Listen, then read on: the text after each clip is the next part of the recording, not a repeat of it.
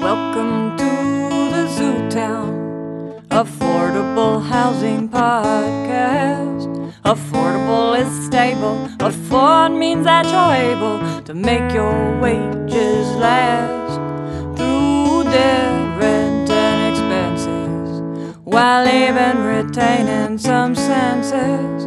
Stability with the ability to do things differently with dignity. We are already at the 8th episode of ZAP. Following, you will hear my interview with Laval Means and Aaron Wilson at the City of Missoula's Office of Development Services. Laval is Planning Services Manager, and Aaron Wilson is Transportation Planning Manager. We spent our time talking about how transportation costs factor into the affordable housing question, and also discussed what things the city considers when planning upcoming affordable housing projects. Another thing we address is the housing policy that the City of Missoula signed in June 2019, and what Development Services has done to accommodate the new requirements since that policy was signed. For more information, listen to Episode 1. I hope you enjoy my interview with Laval Means and Aaron Wilson at the Office of Development Services.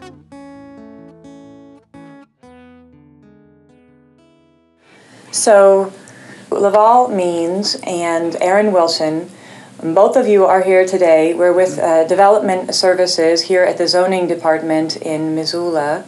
And you're both going to speak with us today. And Laval Means, you are the Planning Services Manager. Aaron Wilson, you are Transportation Planning Manager. And I'm so excited to speak with both of you. Who would like to go first? Yeah, I think big picture, both of us do long-range planning in some capacity or another. And so the way I approach affordable housing and thinking about it is from the transportation system and how we can affect changes that might impact people's budgets at the end of the day. So what does the long-term planning look like right now for transportation in Missoula?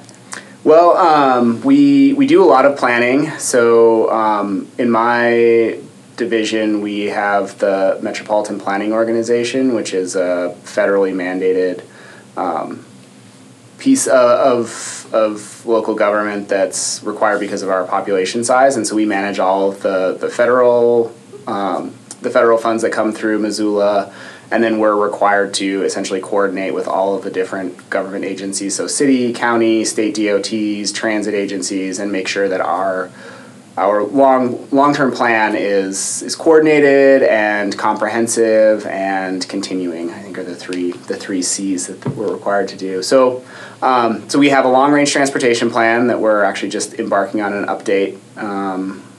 Next week we'll have sort of public launch of that. We have infrastructure plans. So we have a pedestrian facilities plan, a bicycle facilities plan, and then we get involved in lots of policy and corridor studies and more localized design of specific projects. Anything about trains? We try to look at freight, but freight is sort of its own thing, and so whether that's trains for moving goods or the passenger rail is something that's come up as a very hot topic lately, and we would have maybe a role in helping support that, but not necessarily in planning for it, or we have limited role in how that would happen. So, yeah.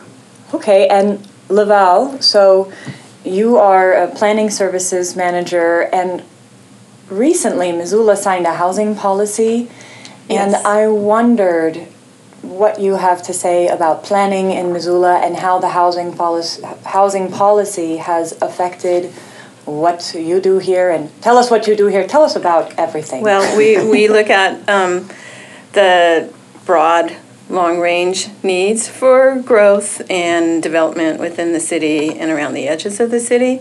And the housing policy really kind of goes hand in glove together with implementing some of the broader policy needs that we have for the city, and then also sort of focusing in on how do we get there.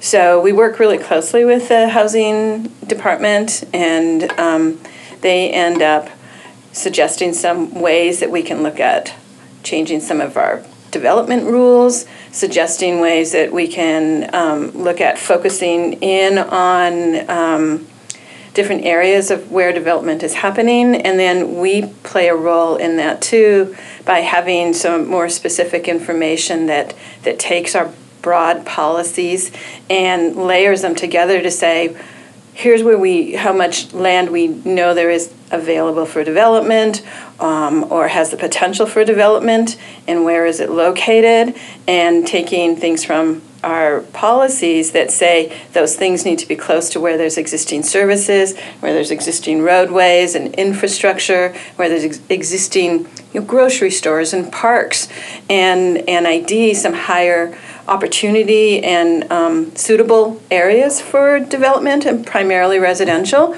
And that kind of works well with the housing policy that's talking about the need and the supply. And we have some visuals and some emphasis on particular areas, and then we also look at where we can potentially change some rules to help make and support that housing need. And so what rules would need to change to make that housing need more attainable for folks? There's some things that we look at in our zoning and even our land development rules, like subdivision, where if we can do some things that have to do with maybe streamlining some processes or creating some flexibilities in some processes, that's a way that we can help. We also are looking at ways to look at the land densities maybe in our areas. Right now we have a zoning code that limits the kind of building types that can happen in certain areas, and we're really finding that to be pretty restrictive. So sometimes when our rules are so restrictive, the ask by developers are to create special rules. And the more special rules we have around the city, the more we know we're a little out of date, and we need to circle back to that and update things and revisit, some of our districts, or create new ones that allow that flexibility of building types. For example, we have some districts that limit the use to just a single residential unit or two attached. And there's more interest in creating units, not big multi-dwelling ones, but 3 attached or 4 attached, and still attempting to keep the density at a moderate level. And we have zoning that is a little limiting in that. So if there's ways we can think about some new tools like that. We've also heard the challenges or the restrictions on setback can hold the ability to have smaller lot and smaller units occurring. So can we revisit that and think about what would work well for new development while still respecting our existing patterns? So we always have to balance what could potentially be new and how does it fit in some of our really existing patterns we have. So what does that look like right now for someone who, say, comes to the zoning department and wants to get information on how they might, say, take a lot and put, instead of 1 unit, 4 units on it, and they check their zoning, and it looks like, I just checked the zoning for the north side, and it looks like there's some zoning areas that have been revised recently or are allowing a higher density zoning, and so what would that conversation maybe look like if someone wanted to do that right now? If somebody is exploring the ability to do something beyond what's in their existing zoning, then they'd come to the zoning office and have a conversation with a case planner. They'd look at what their options are. One of the fundamental elements of that is our growth policy, that community policy document I was talking about. So we always look for how well does that comply or conform? How well does that proposal conform to this policy document?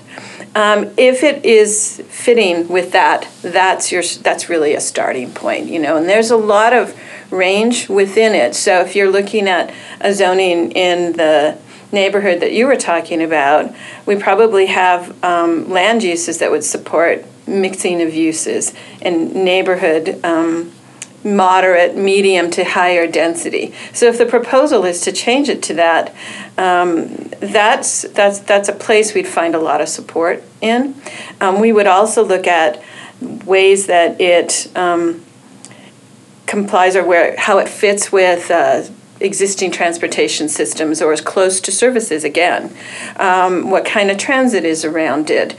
How far is it from the core of the community? Those are other aspects. So the city has a set of review criteria that they compare and think about when they're looking at these proposals. So that's one aspect of it, following certain pieces that are already written up in our zoning procedures for an ask like a change of zoning.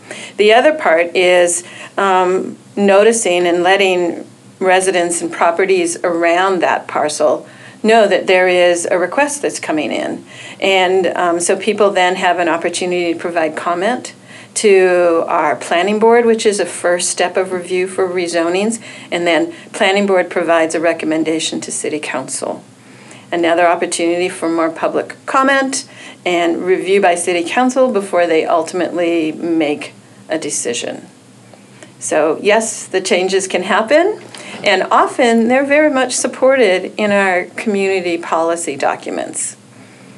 You said that streamlining the process for potential developers is one of the changes that's happening. How does that make the application process? Does it make it faster, or does it make it easier? Or when we talk about streamlining, we're needing to do it in balance of the needs within the community. So there's the state provides us with a lot of rules that we have to follow, especially for the subdivisions, which is where we're splitting land to create new lots. And so we always have to work within that framework of what the state says we have to do in terms of timelines and things we have to ask for and an application process, et cetera. So when we think about streamlining, we're really thinking about within that framework of the state, is there some wiggle room? Is there some space in there for opening up some new opportunities that can allow a project to be reviewed faster, but still know that we're following those assurances that it's still safe, that it's still environmentally sound, that it still has the access that it needs, but how can we do it in a streamlined way? So we don't know yet. That's something we're going to be working on. If there's some opportunities there, we want to hear about it.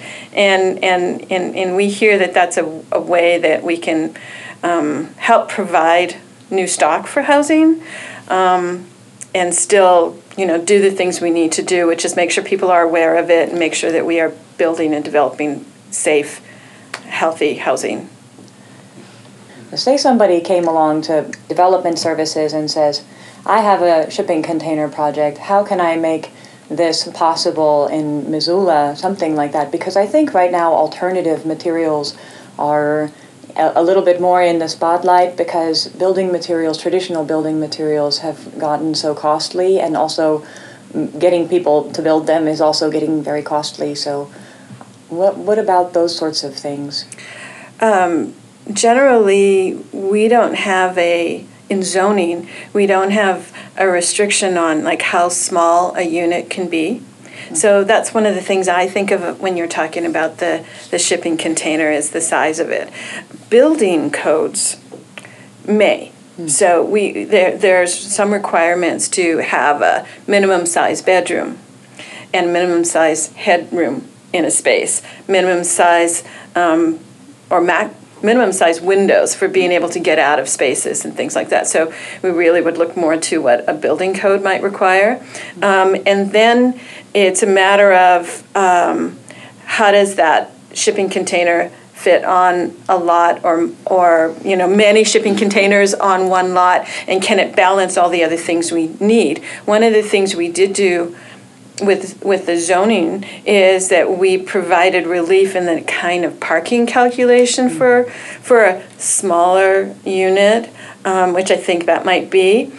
Typically, our single dwellings are required to have 2 parking spaces, and we reduced that to 1 for smaller. I think it was like under 600 square feet or something. So that's some ways that we think about it. We don't really have any restrictions on the material selections, though. It might be worth talking to some building officials just about that, or some other places like Missoula Urban Demonstration Project repurpose shipping containers, and I know there have been some. It hasn't been the smoothest process as far as the functionality or the cost at the end of the day. That shipping containers still have a cost, and once you factor in trying to get them sealed and insulated and get the plumbing and the window, like sort of all the things up to code. Yeah, getting it up to a code that's safe for people to live in. They also typically, especially the repurposed shipping containers, in order to be durable in sea travel, they end up using some pretty strong chemical paints, and so there's like a environmental quality piece to them that I think there's I don't know if those have all been worked out, but I know there are some folks who have been working on that around the city, and I think they've run into some barriers maybe on how much you actually save by using a shipping container at the end of the day.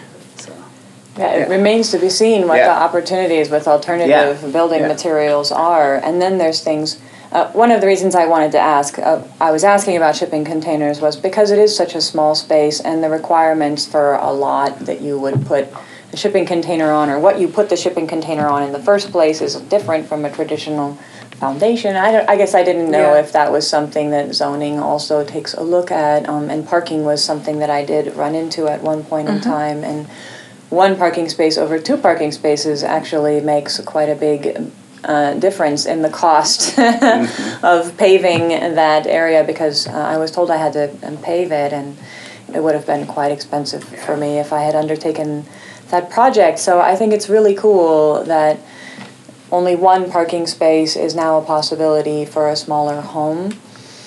So right. I do want to talk more about how transportation and better public transportation, like the bus is free in Missoula, which is so cool, how much that affects people's cost of living.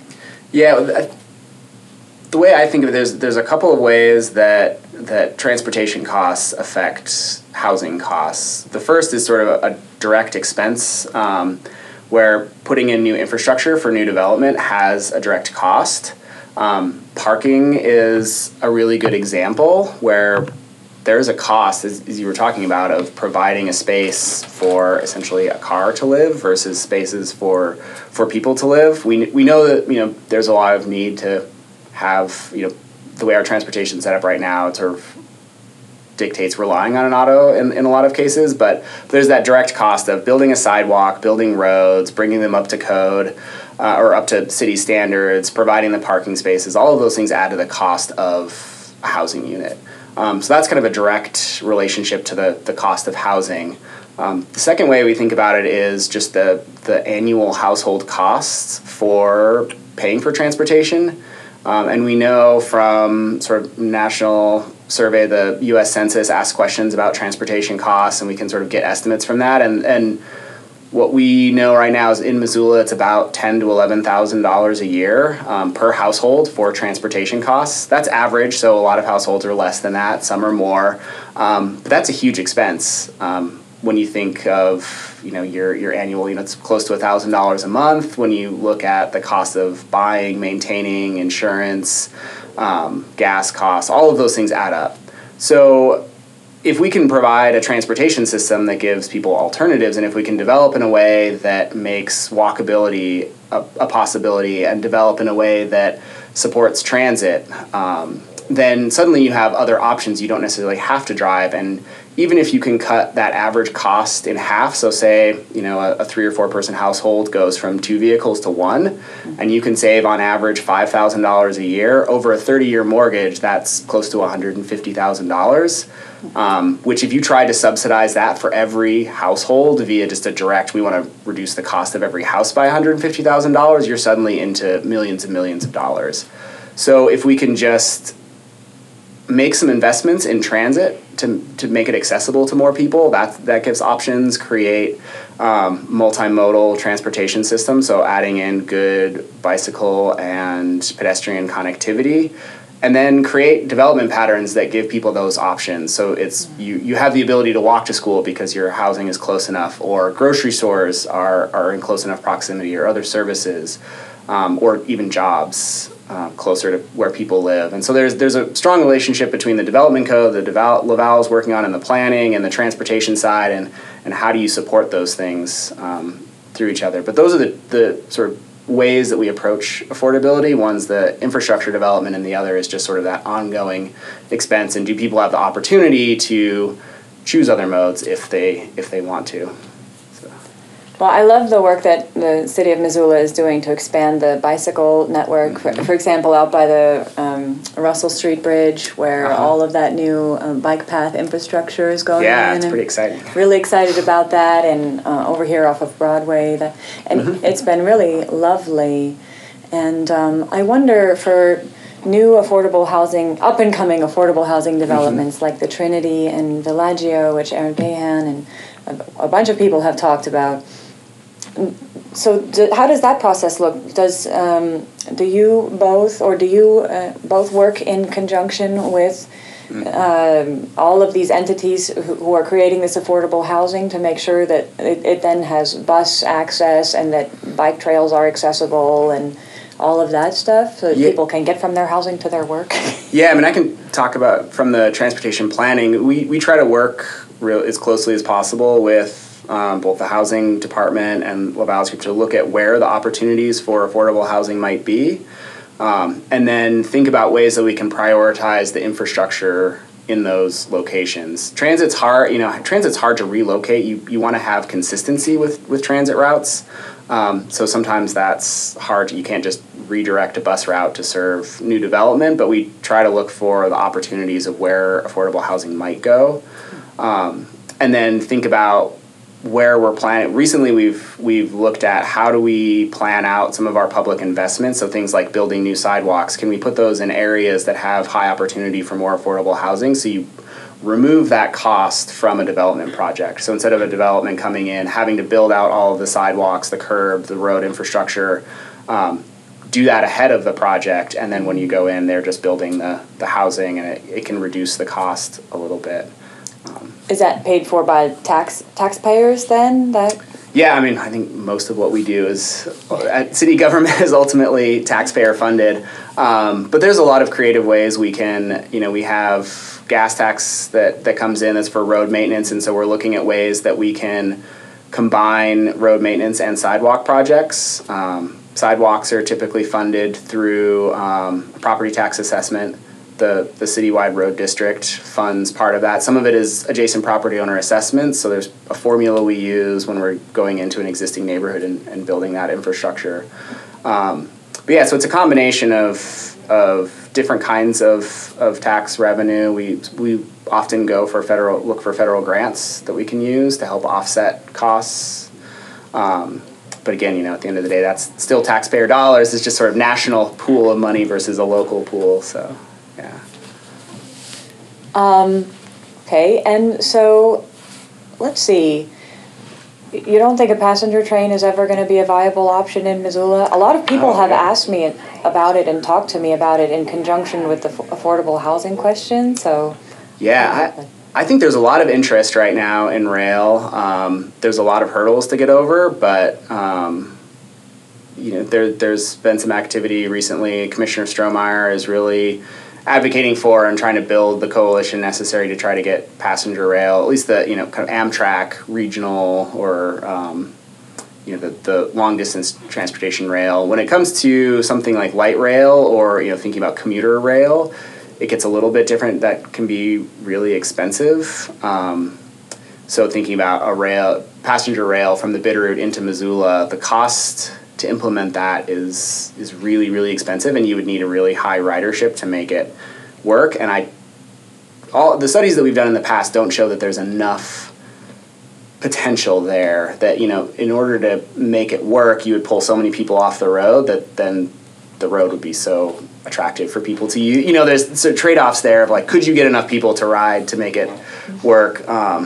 Not to say that that's not an option for the future, that we could continue to explore it, but we're really focused on trying to create the foundation of a system in the core of Missoula that's efficient to serve all of the residents there. And then once we have that established, then I think we can look at it becomes much more feasible for somebody traveling from the Bitterroot into Missoula. Once they get here, they have options to get around town. So, people typically have more than just getting to work and home. They might have to do errands, or they have to go somewhere, so you need that. Or you get into town at the station, and then you have to go 2 miles to get to your job. So you really need that core transit system to function well before the commuter rail will really work for enough people to make it feasible.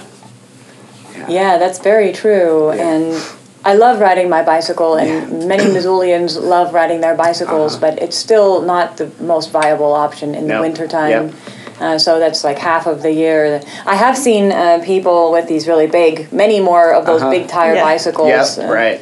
Yeah, and winter biking is a really interesting thing. There are cities outside the U.S. and maybe some inside the U.S. that have demonstrated that if you in climates similar to Missoula, so Norway has a couple of cities where even in the winter they get 20 to 30% of their trips are by bike, and it's a cold, snowy climate. And what they do is they design facilities that are safe, and then they maintain them really well. And so you're not, if you think about the Milwaukee and Missoula, it gets plowed. The Milwaukee Trail gets plowed by 8 o'clock in the morning, and it's so easy to bike on. I mean, it's cold, and there are those days where it's going to be really hard to bike because it's a blizzard and blowing snow, and no one really wants to be on a bike. But those days tend to be fairly infrequent, and so again, if you can have a good, reliable transit system, and then you have good facilities that are safe and accessible and well maintained, so.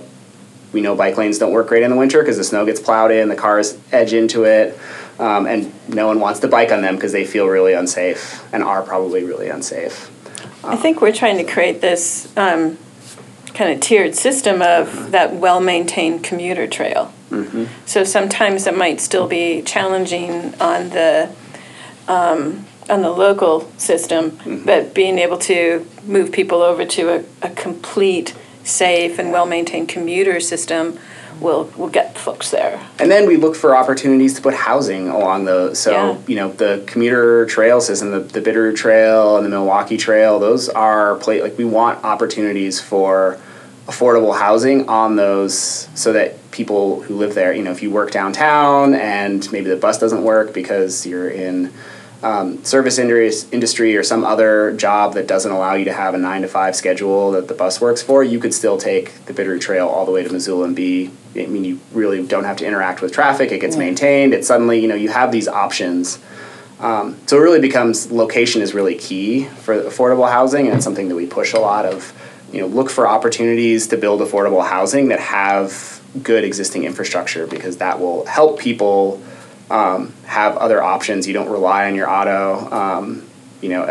I always think of if I were in a situation where, living in housing that required me to have a vehicle, and if you can't afford those transportation costs, it sort of puts your whole, maybe you can afford your housing, but if your vehicle breaks down and you can no longer afford, you can't afford to fix it, or can't get and then suddenly you lose your job because you can't get to work, and then you lose your housing, and sort of these cascading effects. And so if you can increase the reliability and sort of resiliency of transportation while you reduce the cost, it's like bolstering the affordable housing. And it's giving people options. Yeah, exactly. So location is key. It really is. Yeah.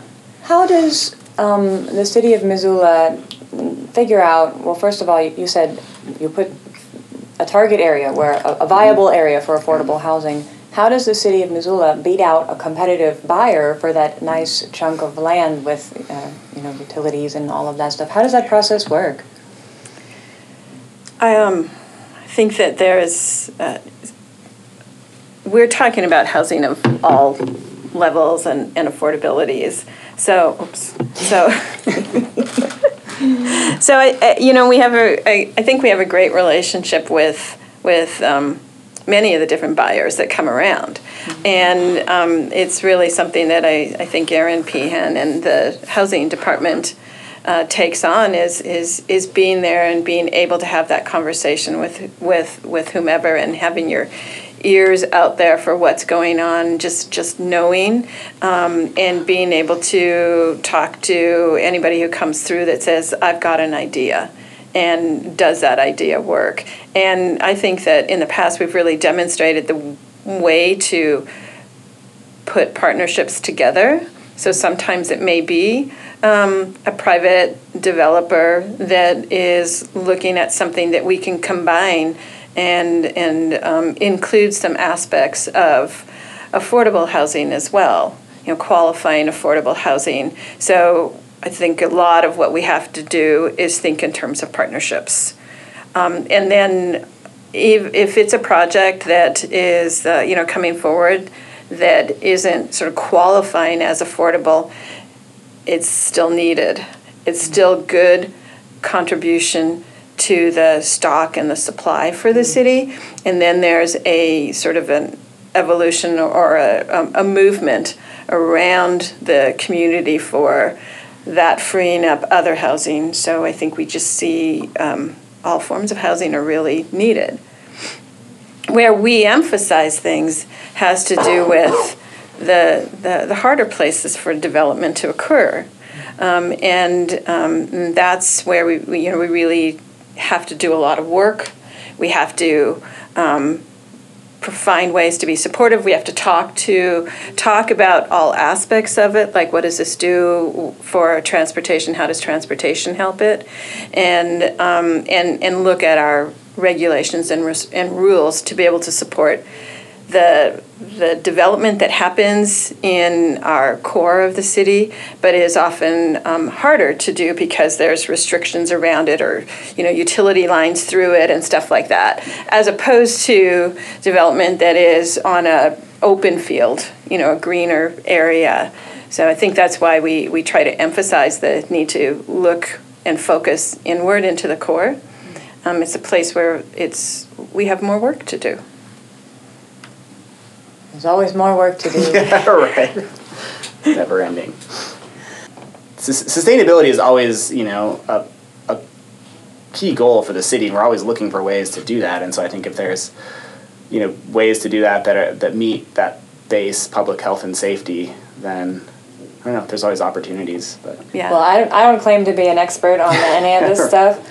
I'm learning as I go along as well, and kind of putting it all together, how all of the entities go and work together. And I have my real estate license, but that's pretty focused area. Yeah. So, well, I always like to ask my guest if there's anything I've left out that you would like to mention. So, is there anything we haven't covered that you feel is important? Gosh, I'm sure there probably is, but big picture, where all of these things that we're working on tend to be related, and so when you're thinking about housing affordability, or climate change or property taxes, all of these things end up being related at the end of the day. And I think of transportation as sort of a key metric on how all of those things are functioning.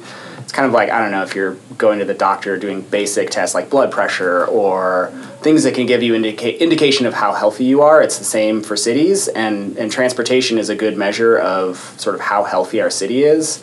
So if you have lots of congestion and people are have to rely on auto travel, you're increasing your household costs, which is affecting affordability. You're increasing emissions in climate change, so we're impacting our ability to meet our climate goals. There are costs associated with accommodating single occupancy vehicle travel. It tends to be the most expensive form of travel. So there's the cost to the individual in terms of buying a car and maintaining it. And, I think that statistics that they're parked or cars are utilized maybe 5% of the time. And so, you have this huge expense for a vehicle that sits in a parking space. That parking space has a cost. And so we're building all this additional parking to accommodate vehicles that sit there most of the day. And then there's the cost of that infrastructure is really expensive, and so that impacts property taxes and other things that can affect affordability. And so if we start to think about better ways to develop around transportation, things that allow for other options, so increasing densities in a way that works for neighborhoods, not just increasing density for the sake of increasing density, but create for walkable communities and support transit. Not everyone is going to take those, but if you can, double or triple the number of people who bike and triple the people who walk, and increase transit usage, suddenly you do all of those things, and the number of drive-alone trips goes way down. And that has all of these cascading benefits of meeting our climate goals, increasing affordability, reducing the need for roadway expansions and property tax increases, and roadway maintenance, so that we know we're not even keeping up with our needs there. So you can achieve all of these goals, and it's sort of a measure that allows us to assess how healthy our city is. Not just physical health, but generally does our city function in a way that's sustainable. So I don't know. That's I do transportation all day, and so I'm sure there are plenty of other ways that we could measure things in a similar. But it's like one of those key measures of how well our growth is doing, and is it sustainable long term. So it's a tangible measure. It's something that people feel, touch, and interact with. Yeah. When I think about the need to look at walkable communities and how are we doing with that within the existing city and around the edges of the city, I think also of the need to have services there, like some small shops, some small work areas, some small grocery or health facilities and such. So looking at it's not just about density to provide the service to the, to support the transportation that then supports us back. It's also about the neighborhood service that is needed in our places, and needs to be planned and prepared for too. So really about mixing uses. And the other aspect of that walkable community is having the sidewalk facilities and the bicycle facilities in place. And we're really finding that having those connections that sidewalks provides can help us with our health within our community. So thinking about the social connection and the physical health, the ability to walk around and connect with your neighbors, the ability to park the car and use those funds for other things, not spend as much time in the vehicle so that you are spending time in a healthy environment and connecting with others or taking care of yourself. So we're seeing that web of connection that has to do with how we take care of ourselves as well, as part of a concept and a key element of the city. And I think it requires, getting to those stages where we are sustainable requires some introspection on, what is it that we want out of our housing. There's this sort of idea that the dream is to have a larger single family house with a large lot in a sort of more suburban environment, but that tends to be the most expensive to build, the most expensive to service. It creates the most reliance on single occupancy trips that cascades into a need for wider and more roads. That leads to less, the wider your roads and the more vehicles you have, the less safe that is for everyone.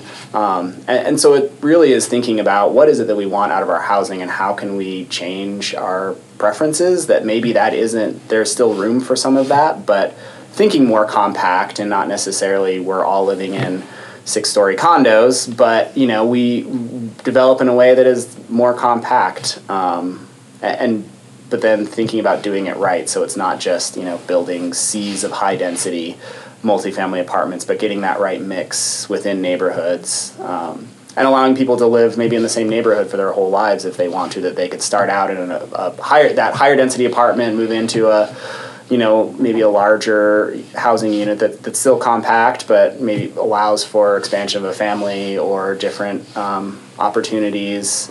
And then as you age, you're moving back into the the smaller units that are, require less maintenance, but still allow you to live close to services and allow you to age in place. So there's this kind of like life cycle and, what is it we're building and what are our preferences, and thinking a little bit more creatively about how we do that and thinking about the long-term costs of all of these things. Yeah. Well, I love everything you both have to say about all of this, and I wonder if you have any recommendations for people who want to know more. I don't know, books, links, anything like that comes to mind. There's all kinds of books and resources out there. There's a website that gets cited a lot. I don't know that it's the best in the world, but it's a website called Strong Towns that talks about a lot of these things, that can give some resources. I think City Lab. Yeah, is City another Lab. one. Yep. And Planetizen. It's like planet with IZEN at the end of it. Oh. They're good clearinghouses of information. Strong Towns tends to have they have a philosophy that they are really, that they push, and some of it's good, some of it applies to us, some of it's, they talk about these issues a lot, and Planetizen does. City Lab talks about a lot of these issues. And I think, one of the things that in research and reading other reports from other communities, it's always important to put that into context. So, we are an existing place with an existing history. We don't get a do-over. We're building off of what is a great environment already to tackle problems and to provide services and to provide improved health for people here and places for people to work and live and play. So it's got to be in context. Yep. Always keep that in mind. And another good resource just locally is our website. The Metropolitan Planning Organization's website has all of our transportation plans. We have a lot of data. We have some interactive maps. So that's a really good resource. And that's just MissoulaMPO.com. It's really easy to find.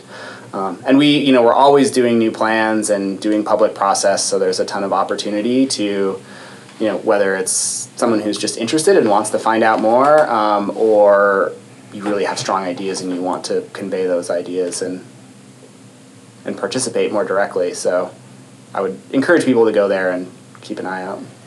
And from the planning division, we have the policy document I was describing. It's called Our Missoula, and it's pretty rich in ideas and direction and vision. And we've been making a lot of good headway in implementing ideas from it, but we have a long way to go, and we always do. And we will be revisiting that document soon. And then there's other more focused planning processes and projects going on all the time. I guess that is actually my last question for you. You kind of brushed upon it. Everybody that I've talked to is like, yeah, we are on board with this housing policy. We are green light go, community cooperation and affordable housing, and let's make it possible. And so I wonder, what are the biggest hurdles in that process right now, in your opinion? On board, but being there when new challenges are coming up, like if having a common collective of people that are from all walks of life that can support what is needed in rule changes or policy directions, having people come forward from all aspects of living in the community, I think, and voicing support for what is needed. And I think we need to do more work on an education side of things and an outreach side to be able to get there. Yeah. I don't know. More to come, because we will be rolling out potential changes that can help, but it's still just a part of those ideas that are in the housing policy for implementation. So we'll just keep working on it, and I think private property owners will keep working on it. Our housing development organizations will keep working on it. The various organizations will put out information about it, but each interest needs to be there for the other interest. When it comes to projects that do all of these things. They're in a good location, they're close to services. There's every reason why, but it's hard sometimes because it's change, and it's going to be change next to somebody else's property, next to somebody else's place where they are used to something a particular way, or an open field that has been that way for a while. So finding ways to support that and having a broad collective around it, I think, is going to be really helpful. Yeah, and at the end of the day, when you start to dive into all of these issues, as I'm sure you're finding, or the more you get involved, that there's no one silver bullet solution that fixes the problem. They tend to be very complex and hard to tackle, and so it does require all of those different partners to be thinking about how their piece of the pie, relates, and all working collectively and generally having the same goals and mission. So I don't know. It's not the easy answer, but I think in Missoula there is that starting to build that coalition of all the people who need to be involved are getting involved and thinking about the ways that their work affects something like affordable housing. Well, thank you both for taking the time today to speak with me and contribute your voices to the Zootown Affordable Housing podcast. Yeah, happy to be here. It's great. I'm glad you're. I'm so happy you're doing this, Yeah. and spread the word and ask questions. Oh, thank you. Yeah. Thank you so much for saying that. And I've gotten a lot of questions already from folks and a lot of feedback that's been just fascinating. And the learning curve has been through the roof, which is also wonderful. So, well, yeah, and I think we're always available. Well, not always available, but always interested in helping to talk about and communicate these things, because we don't always get the opportunity. So if questions come up, I mean, I'm certainly interested in if you wanted to do follow-ups or have other questions, happy to help work on or answer those absolutely. if I can. oh, absolutely. Thank you so much. You were just listening to an interview with Laval Means, Planning Services Manager at the Office of Development Services in Missoula, Montana, and Erin Wilson, Transportation Planning Manager. If you enjoy ZAP and find yourself more informed than before, please share. It is available free on all major platforms. If you or anyone you know would like to contribute an interview, if you want more information about each episode, or to find out how to support ZAP, please visit anchor.fm. Special thanks to Chris Moyles with Starlight Reunion Studios for your invaluable time and help with production of this podcast, and also to Missoula Community Radio for your ongoing mentorship and open learning platform.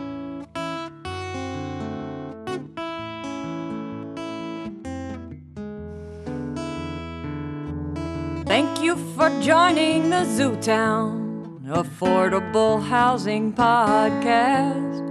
Affordable is stable. Afford means that you're able to make your wages last through debt, rent, or expenses, while even retaining some senses. Stability with the ability to do things differently with dignity. Sustainable's attainable, retainable, it's trainable. Oh, hello, information, help alleviate this situation and ZAP. So many alternatives, so many voices, filled with ideas on how to live. Start making choices that improve the collective and ZAP. Incentivize creation and ZAP. Promote collaboration and ZAP. Improve communication.